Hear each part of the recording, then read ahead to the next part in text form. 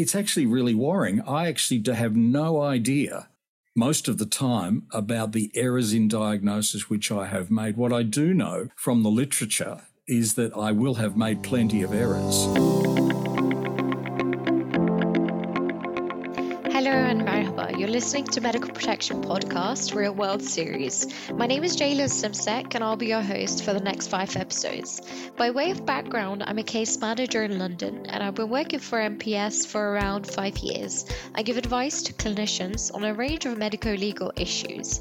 Today, I'll be joined by Dr. Stephen Priestley. He's a senior medical educator with the Cognitive Institute and delivers workshops on safety and reliability, speaking up and professional accountability across healthcare organizations in Australia, New Zealand and Singapore.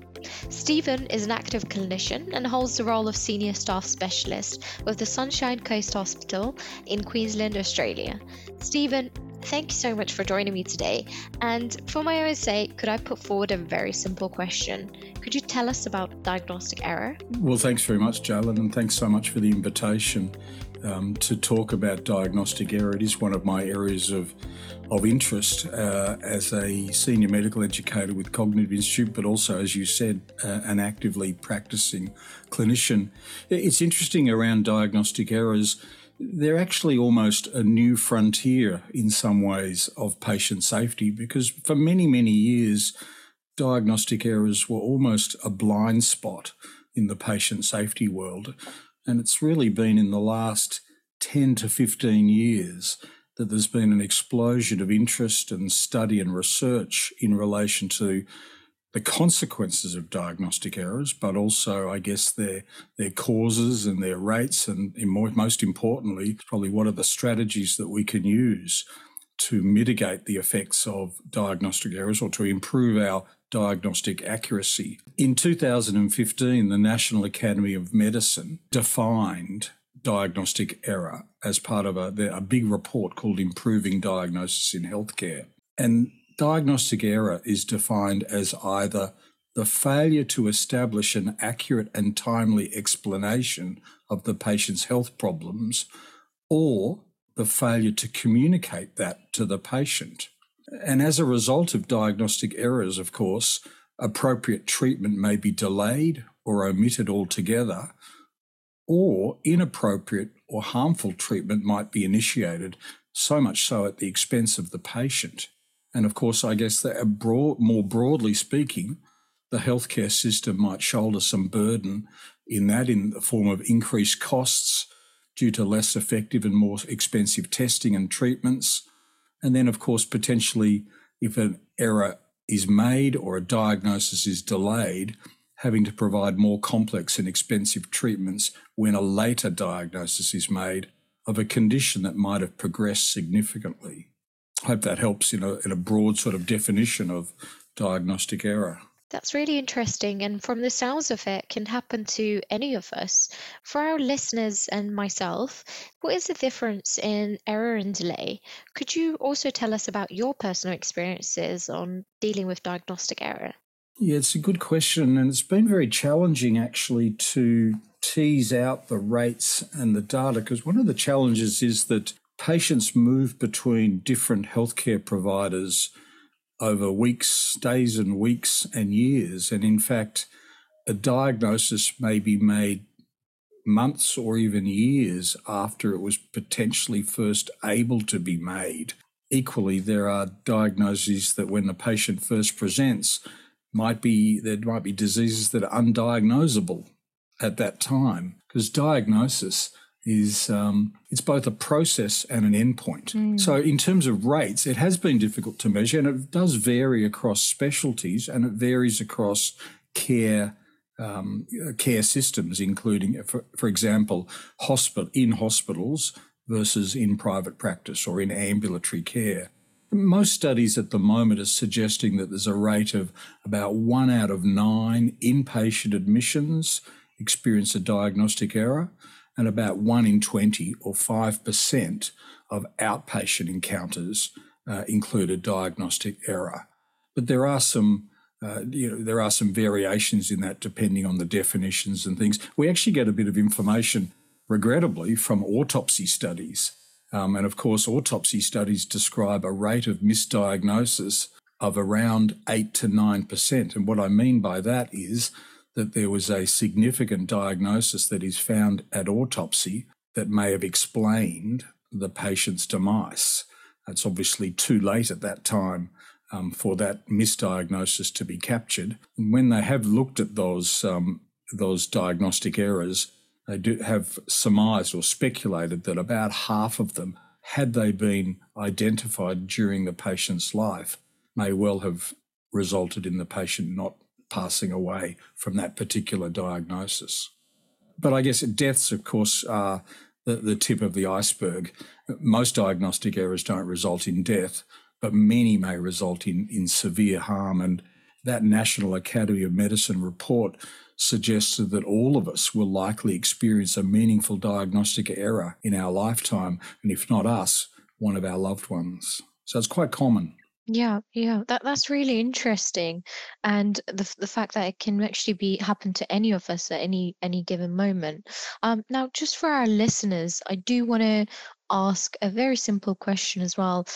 What is the difference between error and delay and safety about how to prevent diagnostic error? What would you say is the difference? And can you tell us a little bit also about your personal experiences, if you have any, with diagnostic error, please? Oh, there's a lot of questions there. I guess in its most basic term, a diagnostic error occurs when a patient's diagnosis is missed altogether, when it's inappropriately delayed, or it's wrong. And that can sometimes only be measured by the eventual appreciation of what the true diagnosis is. These categories of missed, delayed, and wrong, they overlap extensively.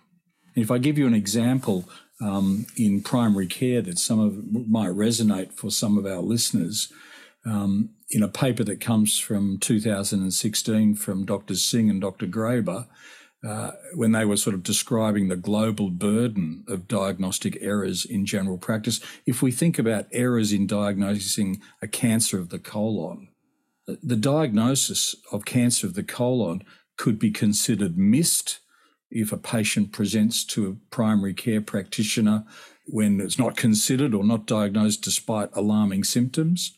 It could be a wrong diagnosis. The bleeding from the rectum might be diagnosed as hemorrhoids rather than actually coming from a cancer, or it might be a delayed diagnosis, that the patient had an abnormal laboratory test result, like an iron deficiency anemia that wasn't followed up, but that test wasn't interpreted in the right way, or in fact may not have been communicated back to the doctor looking after the patient. So it's hard sometimes to distinguish between the three. I guess people have thought more broadly around the diagnostic process and where the errors might occur. And that's sort of there's 5 steps that are described in the diagnostic process that I'm happy to share with you at some point if you would like. In terms of me personally and diagnostic errors, well, as an emergency specialist, it's actually really worrying. I actually have no idea most of the time about the errors in diagnosis which I have made. What I do know from the literature is that I will have made plenty of errors. One of the challenges that we have is that we don't have well-developed feedback systems to tell us what has happened to our patients and what might be an eventual diagnosis. And that makes it hard to actually learn or to get better at diagnosis. And that's not just confined to emergency medicine, that's across the board. We don't have good feedback systems to inform us when we might have made a misdiagnosis. I certainly know some of the misdiagnoses I've made because a kindly colleague has come up to me and said, "Remember that patient?" and then inform me of what the diagnosis was. But that's not a very systematic way of learning. Yeah.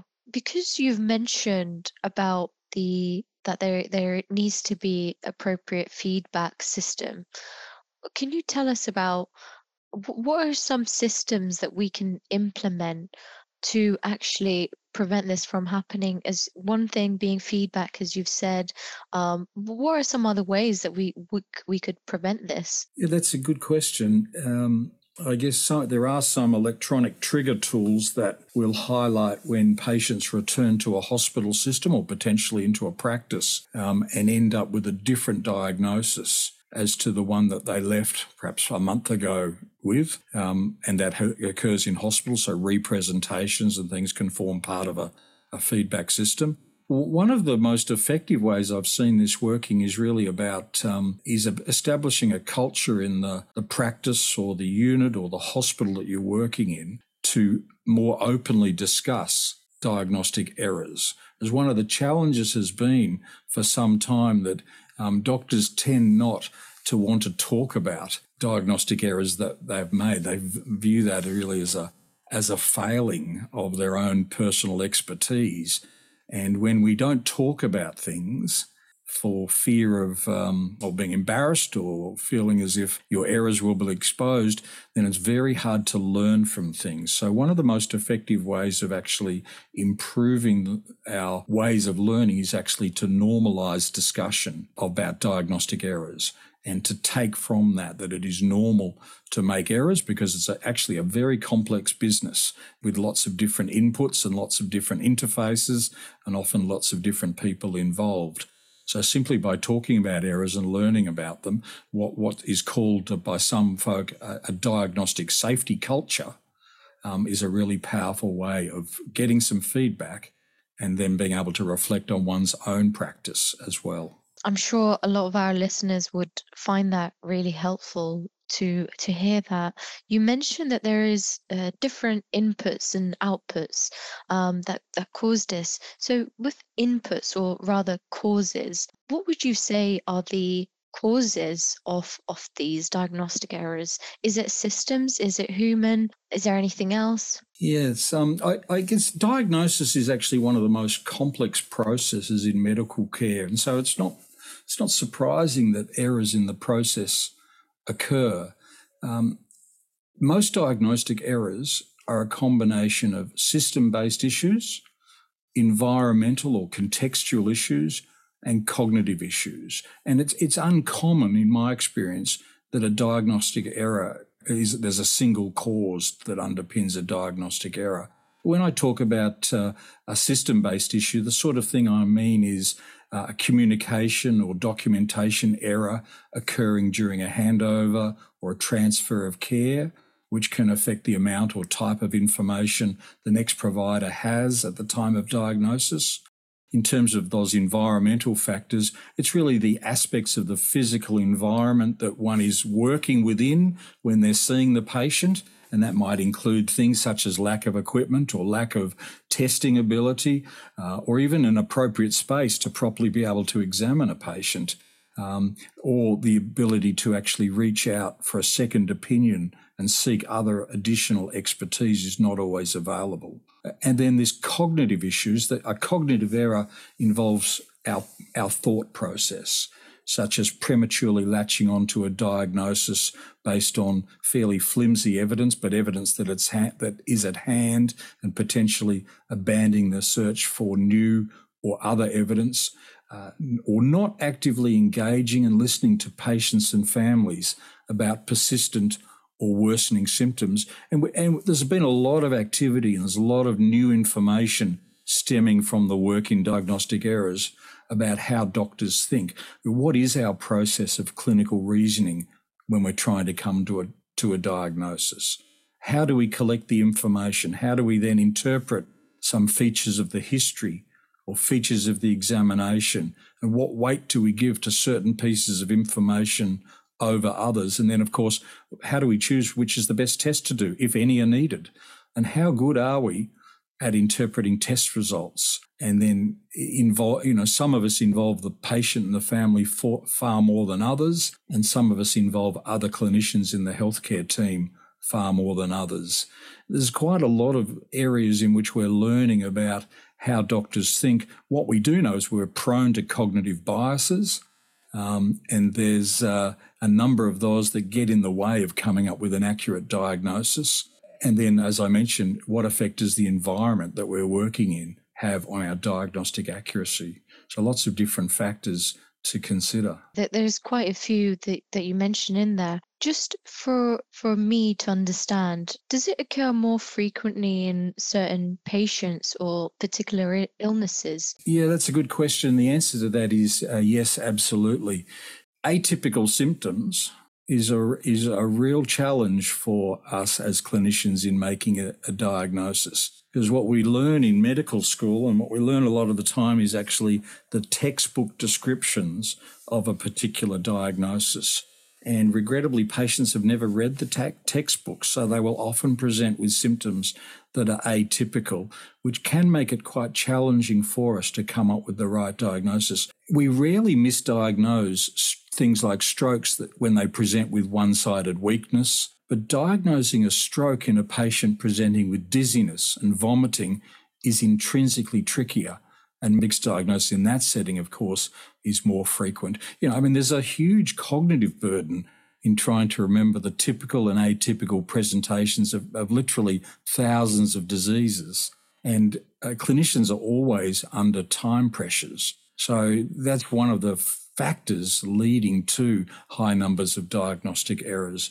There are other vulnerable groups of patients and those that aren't able to communicate as well. And I think the vulnerable cohorts of patients is those that don't have good access to health services and may well leave their conditions later and making it more difficult to diagnose. So there might be diagnostic delays in that situation. And then I guess our usual vulnerable populations are those that are homeless and those that are suffering from substance abuse and with non-English speaking backgrounds, and a range, depending on the country obviously, and a range of factors like that can all contribute to a higher incidence of diagnostic errors in certain cohorts of patients. That's really interesting. And just a final question that I want to ask is, what are we doing about this? Or is there anything that we can do about this? What would be your suggestion to our listeners?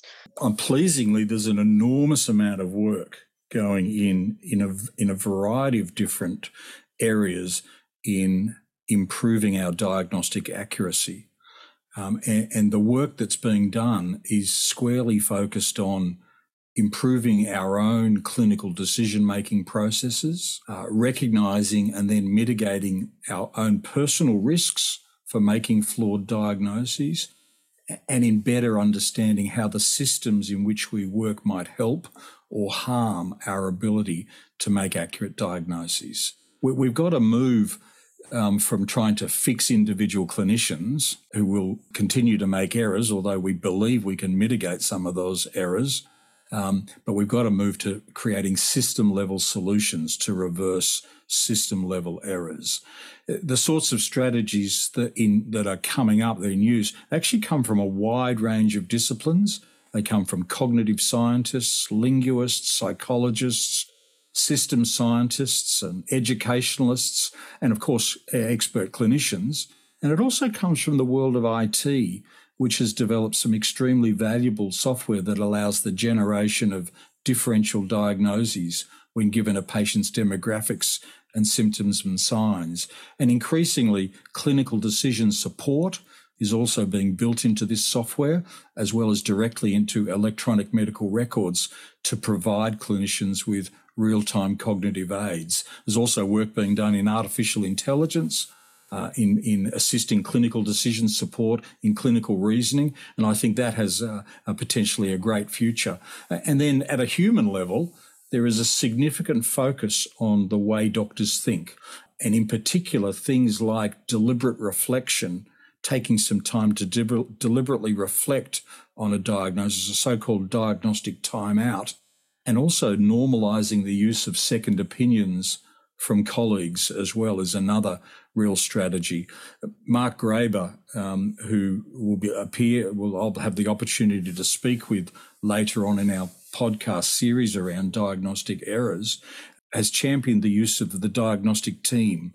So taking information and advice around diagnosis from other healthcare providers involved in the patient's care. And by that I mean our nursing staff, our pharmacist, our physiotherapist, and of course, not least, from the patient and their family, who are often in the best position to ensure that things are moving along in the right direction towards coming to a diagnosis, particularly when they might be going in between lots of different healthcare providers. And I mentioned the diagnostic safety culture type of work that's been done with Carmel Crock in Melbourne in Australia. And that's where that discussion around diagnostic errors and learning from things is so important. Patients, of course, also are increasingly getting involved in their own care, which is a positive thing.